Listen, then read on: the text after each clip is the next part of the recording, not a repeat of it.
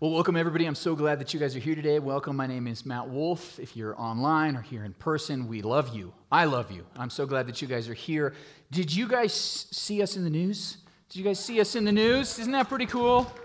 Yeah, we were on the front page of the front porch. I thought that was really cool with a really cool photo of our outdoor service. I think that was a cool thing. You know, with Arise, we took that from the verse, our new name, we took that from the verse Isaiah 60, and it says there, arise, shine. You know, we're supposed to shine, we're supposed to be known, we're supposed to let God's love be known in the community. And I think that's pretty cool, like right when we change the name, boom, everybody gets to see us, right? So that's pretty cool. I'm glad about that. If you haven't, you know, check out the front porch, the newspaper. You can go online and find it as well. Share this article with someone. Say, hey, did you see our church? It's cool, at least for today. It's cool. Yeah, you could check it out. So yeah, I'm glad you guys are here. That's really good. We are wanting to be bold, right? Bold outreach is one of our values here, that we are boldly sent to seek and love the lost. I was going to fill you in on some Christmas details, but that's probably coming. So just wait on that. But we are going to do a couple things that are really bold this year. So just stay tuned for that. I hope that you guys are really excited because Christmas Eve is one of our biggest outreaches of the entire year. We see our second highest attended service of the year on Christmas Eve. Last year we saw 575 people in our 3 in-person services. We're probably not going to see that many people in person this year, right? Let's be honest. We get it. People are nervous, they're afraid. Maybe they would come on a normal year, but they're like, I don't know. But they would participate perhaps. And that's what we're going to be talking about in the weeks ahead. And it's going to take every single one of us because we want to deliver hope to every home. And we believe that we can do that this year with your help here in this area, and I think it's going to be really cool. So just stay tuned for that. We are going to continue our series Untangled today with the second week. If you missed week number 1, you can go back to arisedenver.com/media, find the audio, video, and the transcript. There's no reason to miss anything. You can subscribe, get it sent straight to your phone, read it, listen to it, watch it, do all 3. Hey, that's cool too. Okay, but whatever it is, join us and make sure you haven't missed any of the series. If you do, you can go back and listen to part 1. So today we're going to talk about these fears that we're entangled in. And I have a confession to make, guys. I put up my Christmas lights already. I did. I put up my Christmas lights on Friday. Yes, thank you. I got one applaud. Anybody else crazy enough? Yes. The Napiers. Oh, Trisha too. Oh, over here. Yeah. All right. First service, it was like me and Chase. And I'm like, that's why I hired him. But it's way earlier than I ever have done it, but I was like, what? Why not? It was 60 degrees on Friday. I had the day off, time to get up there before the 60-mile-an-hour winds came and knocked me off the roof. So got my lights up, and if you are going to be doing that in the next few weeks, putting up your Christmas lights, you are going to discover what you discover every year. No matter how much time you took wrapping those lights up, like I did. I wrapped them all up really nicely. I connected the ends together. I put them in individual bags, and yet what happens? They get so tangled up, right? No matter what happens, I think that there's like the mice go in there and like, I'm going to tangle it up. Like you don't even do anything. It just happens that they're tangled every year, and you got to unwind the lights, and it takes so long. Okay, we got to untangle it. Without even thinking about it, stuff gets entangled, right? And what we're talking about is that is like our metaphor for this series. That there are fears, there are worries that we have in our hearts, and that if we don't even think about it or plan it, it just gets entangled with our lives. There's these worries we have. Last week we talked about that worry that we want to look good in front of other people, and it causes us to do some things to even be hypocritical because the inside might not look as good as the outside, but we want other people to like us. So we talked about last week, and this week we're going to talk about this desire to fit in. It's very similar to the first week. I'll explain the difference in just a minute. But the desire to fit in, this isn't to stand out so people like you and respect you, but it's to fit in so people don't make fun of you, right? Or exclude you or do worse things to you. We want to fit in and kind of hide in the back. Those are both kind of tied together by a very similar fear, but it gets wrapped so far into our hearts that it takes a while to untangle. And that's what we're trying to do because Jesus, who we're going to read his words in Luke chapter 12 today, Jesus wants to untangle the mess that is our hearts. He wants to get all those fears and worries that are tangled up in there just to clean them out, to make it untangled, right, so that we can live the life that he has called us to. So this one that we're talking about is that fear of fitting in, and I believe that that's a fear that we all have. That fear of fitting in. There's even been some studies that kids as young as kindergarten worry about what their friends, the other kids in their class are going to think. Kindergarten starts that early. We want other people to like us, so we're going to do whatever we can to fit in with the people that we're with. And it continues on into adulthood. Oprah Winfrey, back in 2013, I heard her talk, and she said that she has interviewed thousands of people, right? Thousands of people. And she's interviewed some very influential people like George W. Bush, Barack Obama, Beyonce. And she said after every single interview, they all say the same thing. Do you know what that is? Was that okay? They all lean over, was that okay? Because they want people to like them. They want to fit in with people. Even these people like Beyonce, like, come on, right? She's got Beyonce-ness, right? She doesn't need to fit in, but yet she still wants to be okay in the eyes of others. We do this, don't we? Jerry Seinfeld once put it well, it's very important for human beings to feel that they are popular and well-liked amongst a large group of people that they don't care for. Isn't that true about us? Isn't that true about us? We do. You know, one of the interesting things, Alex Trebek died this last week, and I listened to his memoir. It was really cool that he recorded it this last year, and it was interesting to hear him, even talk after he's dead. But I liked listening to it, and people do, because this is his last words. Like, he knows he's going to die. He's looking back at his whole life of 80 years and being able to share some insight, What we say in our last words are important. They're significant. And Bonnie Ware, who was a palliative care nurse in Australia for 12 years, recorded the last words of the patients that she cared for as they were dying. The last words. And she kind of summarized them up, and she found that of these patients that she cared for 12 years, there were several regrets that kept coming back over and over again. These regrets from their life. Do you know what the number one regret was? I wish I'd had the courage to live a life true to myself, not the life others expected of me. It's the number one regret that people had. Over and over again, they had this regret. And I think that we would say that about ourselves. Why did I care so much about fitting in instead of being myself, or, as we're going to talk about today, who God has called me to be? Why do we care so much about fitting in? And that's what we're going to look at today, this fear, and we're going to be in Luke chapter 12. Luke chapter 12, verses 1 through 12. If you have a Bible, go ahead and open it up there, or your smartphone. Online, you can do the same thing in another tab in your browser, perhaps. And as we look at Luke chapter 12, we're going to see Jesus attack this worry. And actually, he's going to give us a recap of last week, too, which is great for those of us who want to review. And then he's going to get into it. But we're going to start in verse 1, where we read, "Meanwhile, when a crowd of many thousands had gathered, so that they were trampling on one another, Jesus began to speak first to his disciples, saying," we'll stop there for a second. Okay, we often just skip over these little details that Luke, our narrator for this passage, the historian who wrote this down, we kind of skip over that, but this is fascinating. There's a crowd of many thousands of people trampling on each other. There are so many people out there to hear Jesus. They're pushing each other. If you've ever been in a big crowd like that, it's uncomfortable. You're like, oh my gosh, don't worry, there was no pandemic going on. But there's a whole crowd. They're close together. They're sweating. They're on top of each other, trampling each other. They all want to hear what Jesus has to say. And Jesus turns from the crowd and addresses his disciples. Interesting, right? He gives a message that's not really for the crowd.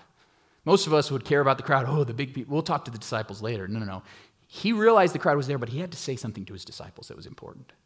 And that's important too here. We realize that we have crowds on Sundays. It's a little sparser in person than we're used to. But we have crowds of people. We realize that there are some of you here that are not followers of Jesus, or not followers of Jesus yet. Maybe you're checking him out. You're just seeing how things are. Maybe you're online too, and you're kind of been hiding in the background because you're like, I don't know about this old Jesus guy. I don't know about church or Christianity. That's okay. If you're here, we're glad. You can overhear this message. But this message, like Jesus did, is for the disciples. So you can overhear this. This message isn't for you. So if you're not a follower of Jesus, just kind of sit back, relax. Just overhear. If you are kind of coming to see do I agree or do I not? Do I believe this? Do I not?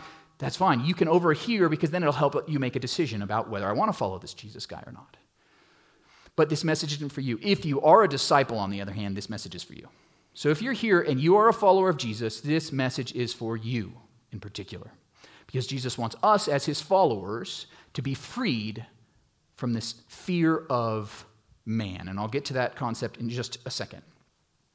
So he begins by saying, in the second half of verse 1, "Be on your guard against the yeast of the Pharisees, which is hypocrisy." Now, if you weren't here last week, then Jesus was talking to these Pharisees, these religious leaders. There was the Pharisees and there was the teachers of the law. These guys were the religious leaders. They were the pastors. They were the deacons. They were the Bible scholars of the day. And Jesus was talking to them, and he really laid into them, didn't he? I mean, he rebuked them. Woe to you, woe to you. He gave them 6 different things that they were doing wrong, that their hearts were wrong. And the overarching picture of it was that they cared more about looking righteous, looking generous, looking respectable and important in the eyes of others than they cared about their own heart. And Jesus called him out for it. And the big point that he was giving last week was our big idea, and he's kind of reiterating it here, isn't he? He's saying basically that we should focus not on looking good on the outside, but on being cleaned by God on the inside. It's not about looking good on the inside, but being clean, but by being transformed on the inside. That was the big idea Jesus gave to the Pharisees last week, and he's recapping that for his disciples now. Maybe they weren't at that dinner that he was at, but he's like, hey, this is what I told them. What's on the inside matters. Your heart matters. How it's entangled with all this mess of the world, all these fears and worries matters. I want to get you untangled, Jesus is saying. And notice how he says a couple different things in verse 1. He says, be on your guard. Be on your guard. He's saying, watch out. Why? Because on your own, if you don't pay attention, you will get entangled in this. Your heart will get wrapped up in all these fears, and it will lead you to have sin in your heart. You have to be on your guard. If you're not on your guard, it's going to happen naturally. Just like your lights are going to get all tangled up together just because they're in the garage, and those mice are tangling them up. And he also says against the yeast of the Pharisees. What's yeast? Well, you put the yeast in the dough, you knead the dough so it gets spread around, and then that yeast spreads throughout the dough, of course, causing it to rise. So this hypocrisy that we have, that we want to look good on the outside, it can be very small at first. A little bit of our heart wants to look good on the outside, but it expands, it goes everywhere, and overwhelms our lives. That's what Jesus is saying.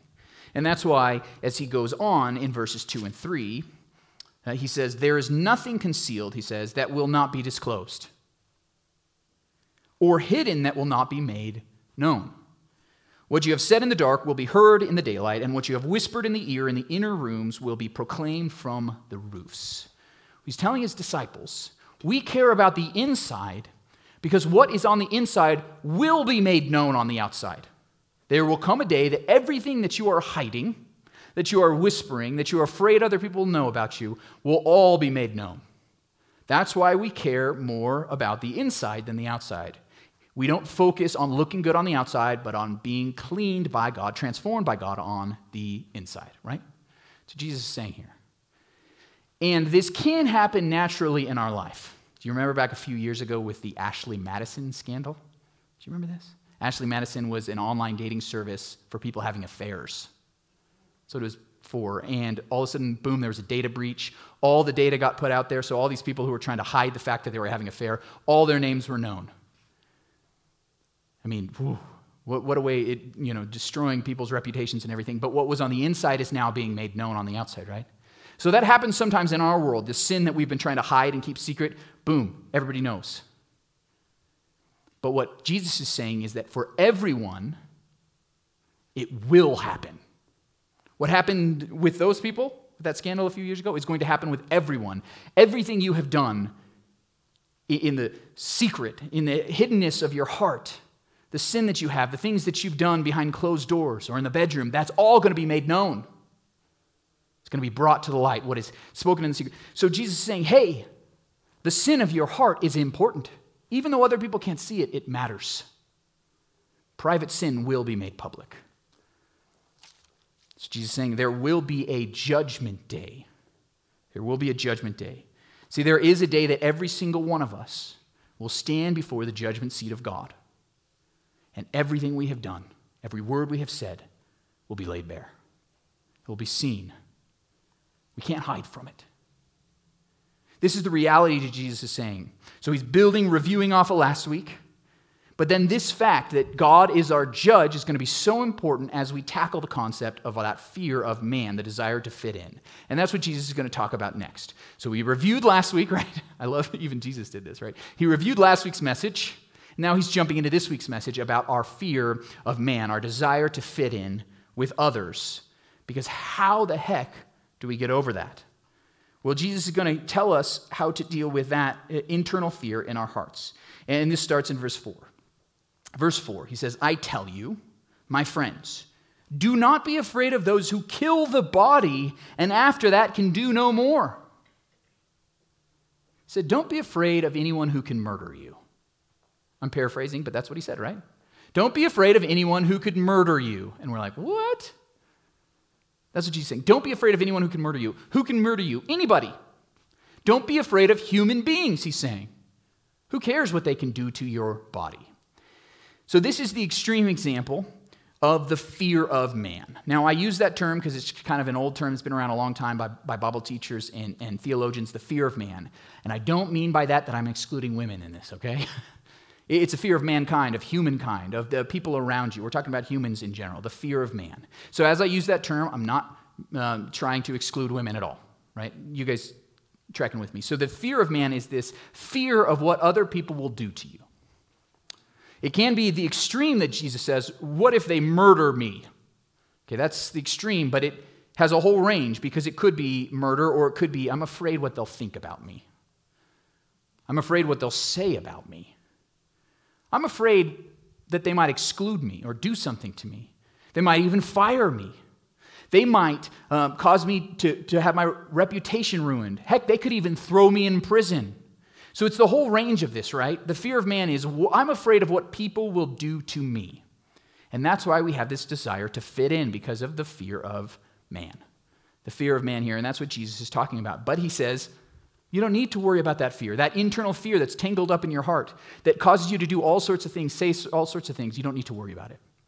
Now, we will talk about murdering because that is part of what can happen to people who are followers of Jesus. Let's be honest. We need to talk about this, that Christianity is the most persecuted religion in the world. Did you know that? This was reported even by the Wall Street Journal a couple years ago. Every single year, Christianity is the most persecuted religion in the world. More people are killed because they claim the name of Jesus than for any other faith in the world. In the 191 countries in the world, in 131 of those countries, Christians face severe persecution by groups or even by the government. 131 of our 191 countries. Yeah, it's pretty intense. In our world at large, 1 out of 9 Christians faces severe persecution. In Asia, that's 1 out of 3. 1 out of 3 of our Christian brothers and sisters in Christ face severe persecution. Even things like being murdered, like being imprisoned for life, tortured, killed. So severe persecution is a thing. But if we're honest, in our country, it's probably not that bad. But we still have the fear of man. Sometimes we even are more afraid than they are. I had one professor, and he said, in other parts of the world, they fear the raised fist. Here, we fear the raised eyebrow. Okay? But the point is, whatever this fear of man is, we all have it. And it goes back to small things, too. Do you remember middle school? Yeah. We all wanted to fit in, right? I remember because in 5th grade, I wore jeans that were kind of tight, and they were kind of scrunched up, because that's what people wore in 5th grade when I was in the 90s, right? But then I got to 6th grade. People did not wear those jeans anymore. They wore jeans like this and that. Does anybody remember those jeans? And I was so embarrassed that I had my normal tight, scrawny jeans. So the first couple months when I realized everybody had different jeans than me, right, I only wore shorts. I didn't care if it was freezing cold and snowing outside and I had to walk to school, I would be wearing shorts because I didn't have cool jeans like this. And finally, when it was the first dance of the year, I went out and made my dad take me to the store and bought some big old baggy Lee pipes. Okay, I never had Jinkos like that, but I had Lee pipes. Anybody wore Lee pipes? If you were in middle school in the 90s, you know what I'm talking about. Who in here wore baggy jeans? Yes, thank you. Okay, a few people. They're huge, right? The bigger the better. And yet somehow that's how we fit in. And if some of you are like, oh my gosh, how could you? Okay, you wore bell bottoms. Okay, we all have things that we wore that we look back and we're like, we wore that? What? Okay, that was my thing in middle school in the 90s, to wear big old baggy jeans. But I wore them because I wanted to fit in. I didn't want to be made fun of. I didn't want people to think I was weird or whatever. I didn't wear them to stand out at all, that's for sure. I just wanted to fit in with everybody else. And I think we all have done things like that, whether it's school, and it leads all the way into later in life. Now, when we're talking about clothes, is it really that big of a deal? Probably not. In fact, it's probably fine to wear normal clothes that other people wear. It's probably a fine thing. But we take that same fear, that little tiny fear that we have of what other people think, we want to fit in with them, and we take that even bigger with things like our faith. Well, will people think I'm a weirdo if they know I'm a Christian? Will they think I'm strange if I go to church? Yes, they will. And we're afraid of that. We're afraid of not fitting in, and it causes us to hide what's most important. See, this is kind of opposite of last week. Last week is we wanted to stand out so people would like us, respect us. Here we want to fit in so they won't dislike us. It's kind of the two sides of the same coin, right? But here, this fear of man leads us to desire to fit in and to hide even our faith. To hide even our faith. Let's keep reading in verses 5 and 6. But he says, "But I will show you whom you should fear. Fear him who, after your body has been killed, has authority to throw you into hell. Yes, I tell you, fear him." Now, this is interesting, because we were just talking about the fear of man. Now, Jesus is saying, hey, there's actually someone you should be afraid of. Don't be afraid of any man, any human being who can murder you. Who you should truly be afraid of is the one who can send your soul to hell for eternity. Hear this? I'm not mincing words here. Jesus didn't mince words. We're talking about hell. Jesus said, don't be afraid of people hurting your body. Be afraid of the one who can send you to hell forever. Because hell is hot and eternity is a long time. That's who you should be afraid of, Jesus says. Who are we talking about? God himself. Why are you afraid of puny little human beings? All they can do is destroy your body.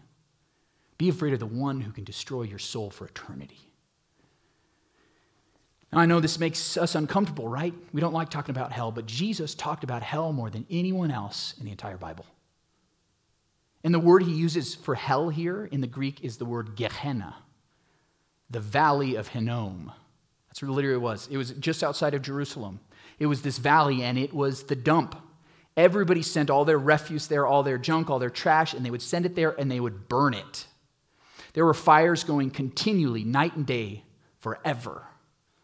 And it was even the place in the Old Testament when God's people weren't worshiping God, but they were worshiping false gods, and they went and they sacrificed their children. They would kill them there in this valley. So this is an evil, awful place where there's burning fires all the time. There's worms that are eating everything and destroying any, organic compounds. It is a terrible, awful place. And Jesus uses that terrible, awful place that they all knew about as the metaphor for how terrible hell is. He says, be worried about the God who will send you there. Because that is something about God, that he is powerful, and that he, with less than the flick of a finger, can send you to an eternity of torment. This is the God of the universe Jesus is talking about. Why are you afraid of what people think? You should be afraid of what God thinks. See, this fear that has gotten so entangled in our hearts, this fear of man, this desire to fit in, it's gotten so entangled that we don't even realize what's important. But if we want to get untangled, if we want to find freedom from this worry, we need to realize that the fear of God frees us from the fear of man. That's what Jesus is saying. It's actually the fear of God, a healthy, good, reverent fear of who God is. It frees you from caring what other people think. Why do you care even if they hurt your body? Care about the one who could hurt your soul. The fear of God frees us from the fear of man. Now, I think this idea of the fear of God is something we need to talk about. We've talked about the fear of man. Now we need to talk about the fear of God. What is the fear of God? This is not being terrified. This is not being terrified. It includes a reverence and an honor and a respect for God. Okay, let me explain it a little bit. Well, the historian David McCullough wrote about Teddy Roosevelt. Okay, and in his early days, the President Teddy Roosevelt, in his early days, he was terrified of going to church. He was terrified of going to church in New York, and his mom asked him, why are you so afraid of going to church? And he said, because of the zeal. Because of the zeal. And his mom's like, what? What are you talking about? And he's like, well, the zeal, it's hiding in the corners in the dark of the church and will spring out and get you. And she's like, what are you talking about? What's the zeal? Why are you so terrified of going to church? And he's like, you know, it's like a creature. I think it's something like an alligator or a dragon. It's ready to get you and eat you. His mom's like, where did you get this idea about the zeal? And Teddy Roosevelt's like, well, the preacher talked about it. What? The preacher talked about the zeal. So his mom gets out a concordance of the Bible and flips through it and looks at every verse that talks about the zeal. So when they come to the word zeal, she finally comes to one verse in John 2:17, and this is what the KJV said. The zeal of thine house hath eaten me up. See, he was afraid that this zeal thing would eat him up. You know, in the NIV it says the zeal of the Lord will consume you, right? So he thought it was talking about something, and he was terrified of going to church. Okay, that's not the terror we're talking about here, right? That's the terror of just being eaten up, right? The fear of the Lord is something much greater than that. It does include an aspect of nervousness. Think about the judgment seat of God, of all your sins being laid bare. There's a fear in that. But it's only it brings you to that terror if you don't know God and that he's good. Okay. In the Chronicles of Narnia, the first one, The Lion, the Witch, and the Wardrobe, the very first book in that series, there's this lion figure. If you haven't read it or seen the movies, the lion figure is Aslan, and he's Christ. He's Jesus. He's representing God, you know, in this whole series. And the young girls had not met the lion, right? They were afraid of the lion, and when they finally were about to meet him, they were kind of scared. They were nervous. And Lucy, one of the young girls, says, is he safe? Is the lion safe? And there's the talking beavers. Of course, if you haven't read the book, you don't know what I'm talking about. But there's these talking beavers, and Mrs. Beaver says, oh, your knees will be knocking. But then Mr. Beaver says, safe? Who said anything about safe? He's not safe. But he's good. But he's good. He's the king, I tell you. See, what matters is that king, that lion is good. Yes, there is a nervousness. There might be knees knocking to it, right? There's a healthy fear of God. But if you know that God is good, then you're okay. If you know that he's on your side, you're all right. It's the same thing when you're around a police officer or someone in the military and they have big weapons. They're trained in how to kill people. You could get a little nervous, right? But if they're good, if they're on your side, you're not. And it's the same thing with God. There's a healthy, reverent fear for the God of the universe who could destroy our souls. But if he's good, then it's okay. It's good for me. And that's the greatest thing about verses 6 and 7 as Jesus goes there next. He says, are not 5 sparrows sold for 2 pennies? Yet not one of them is forgotten by God. Indeed, the very hairs of your head are all numbered. Don't be afraid. You are worth more than many sparrows. I think it's really interesting. He says, fear God and don't be afraid in the same, couple verses, right? Why is he saying this? Because the God of the universe who could send your soul to hell for eternity is the same God who knows when one tiny bird falls on the ground. This God who could burn you and torment you forever in hell, send you to that torment, is the same God who knows every hair on your head. Whether you have a lot or you only have a few left. God knows every single one. He knows when they fall. He knows when the birds in the air fall to the ground. He knows all that. And how much more does he care about the human beings of our world that he created in his image? He loves us. He cares about us. He knows everything about us, even the hairs on our head. And he doesn't want any of us to go to hell. See, this God of the universe cares about us so much. He loves us so much that he doesn't want us to perish, but instead sent his own son, Jesus, who was talking there, to love us, to show us a perfect life, and then to die in our place, to suffer punishment, death, and hell in our place. God loves us so much, and that love, that goodness that God has for us, makes it so, yes, there's a healthy fear, but that God's on my side. He is for me. He loves me. He cares about me, and therefore all is okay. That's why in Proverbs 29:25, we read that fear of man will prove to be a snare, but whoever trusts in the Lord is kept safe. We can get unentangled. We can get out of that snare that is the fear of man because of the fear of God. The fear of God frees us from the fear of man. Fear of God frees us from the fear of man.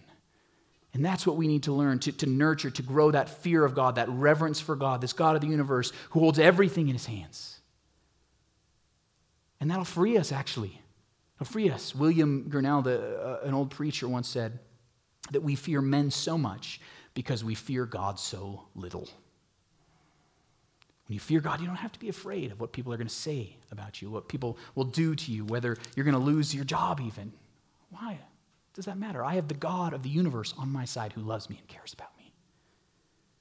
That's who I care about. There was an old German theologian, and I'm going to paraphrase a little bit of what he said, but he uses the analogy of a parent, and God is our father, so he's the perfect parent, right? So a bad parent, you will only fear.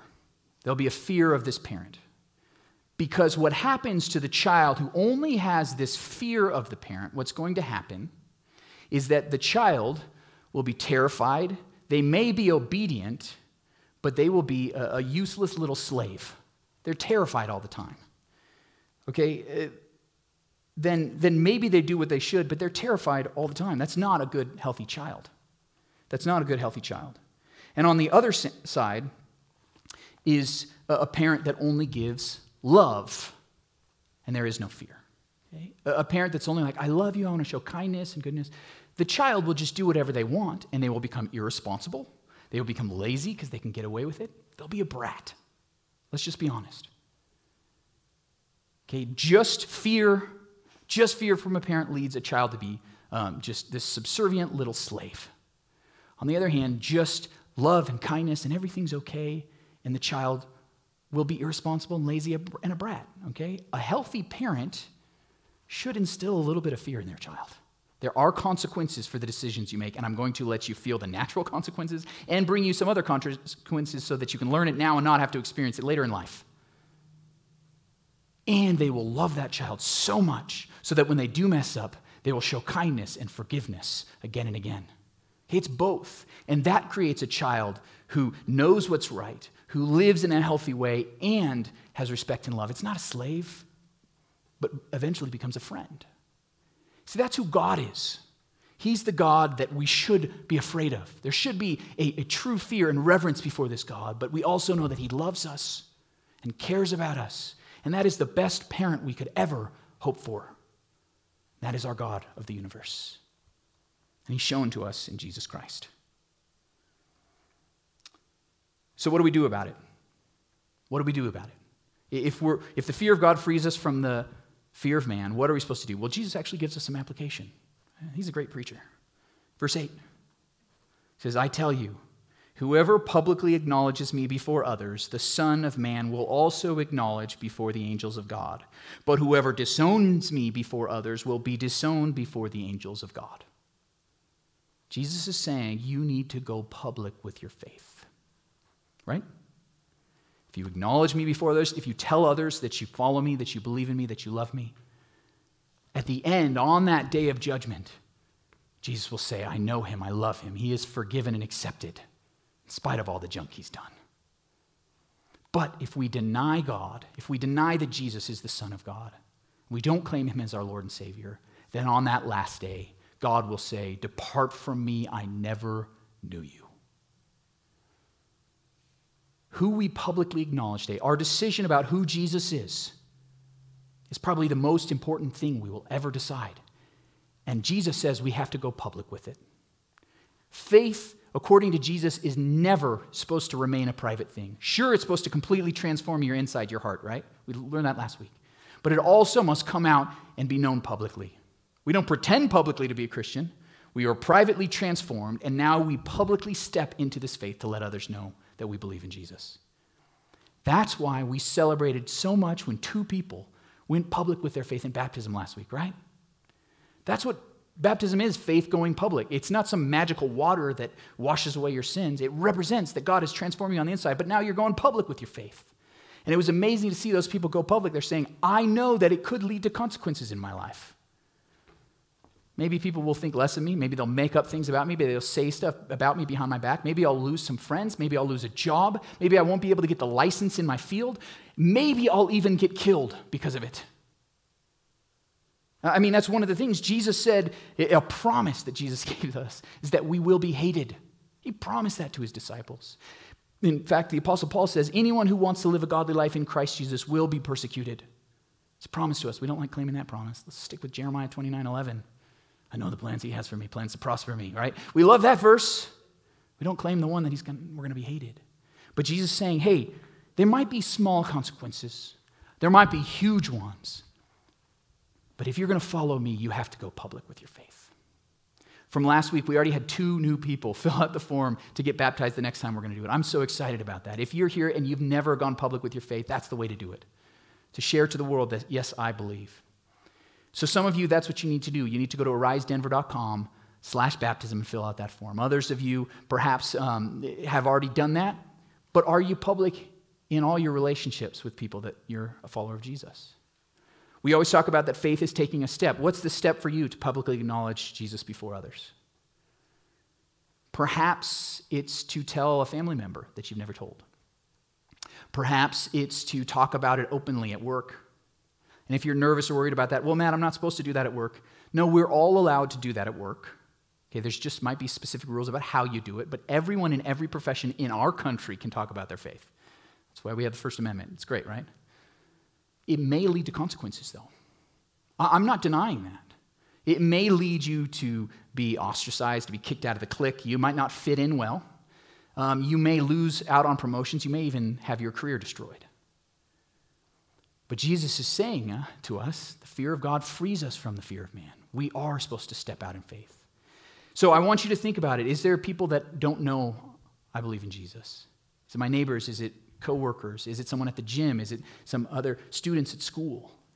Whatever it is, I encourage you and challenge you to take that step of faith to publicly acknowledge Jesus before others. That's what Jesus is calling us to do. Verse 11, which is a great encouragement. Verse 11, it says, when you are brought before synagogues, rulers, and authorities, do not worry about how you will defend yourselves or what you will say, for the Holy Spirit will teach you at that time what you should say. So he's saying, don't worry about what other people say or do to you. Even if you're on trial for your life, the Holy Spirit will help you. There's even that promise. That's a good promise. Let's give him that one, right? The Holy Spirit will help you in those hard moments when you're like, oh my gosh, I think all is lost. I don't fit in anymore. People hate me. But the Holy Spirit will be with you to lead you to do what you're supposed to do. So that's why we can boldly go out and take that step of faith to publicly acknowledge Jesus before others. Some of you here today, though, have never done that. You've never publicly said that you follow Jesus, and maybe you've had your faith private, but you're ready to do that today. I want to encourage you to make that declaration public, even by just declaring that Jesus is Lord. So what I'm going to do right now, as I have the band come up, I'm going to give you an opportunity to say a prayer, and I'm going to pray for all of us as well. Because in Romans 10:9 and 10, it says that if you declare with your mouth Jesus is Lord, with your mouth, you've got to say it publicly, right? If you declare with your mouth Jesus is Lord and believe in your heart that God raised him from the dead, you will be saved. For it is with your heart that you believe and are justified, and it is with your mouth that you profess your faith and are saved. There's a public aspect to our faith. So we're gonna have that opportunity, and what I'm going to do as we close this time, I'm going to pray for everyone here that we can take that step of faith to go public and not care about fitting in so much. But what I'm going to do is lead a prayer that if it's your first time to accept Jesus as your Lord and Savior, that you will say that. But then I'm going to have every single one of us say that Jesus is Lord out loud, right? We can do that whether you're online. Maybe you can type that in. Okay, we here in person, say it out loud. Even at home, say it out loud. We're going to go public with our faith today, every single one of us who are followers of Jesus. So let's pray. Lord God, this whole series is challenging. This message is too, because there are people that we are embarrassed to be open about with our faith, that we care so much more about fitting in than we do about declaring your name, Lord God. And I pray that you'd help us have the courage to step out, that fear of you would free us from the fear of man, that we would be able to boldly go out and not be afraid of anything that might happen to us, because you are good and you will be with us and you will give us your Holy Spirit to even know what to say. Give us that courage in our life to step out in faith and publicly acknowledge you before others. Now, with everybody's eyes closed and heads bowed, if you're here today and you're ready to declare Jesus as your Lord and Savior, I'm going to give you a little prayer, and you can repeat this prayer after me. Dear God, thank you for loving me. I'm a sinner. I need a Savior. Save me. Forgive me. Make me new. I declare that Jesus is Lord. Fill me with your Holy Spirit. Jesus, I believe you died for my sins so I could live for you. Help me to follow you the rest of my life. Amen. Now, if you're here and you said that prayer for the first time, just slip your hand into the air. I'd love to just be able to encourage you and pray for you. If you're online and you did that, just go to arisedenver.com/follow, fill that out, and I'd love to connect with you online. Just encourage you.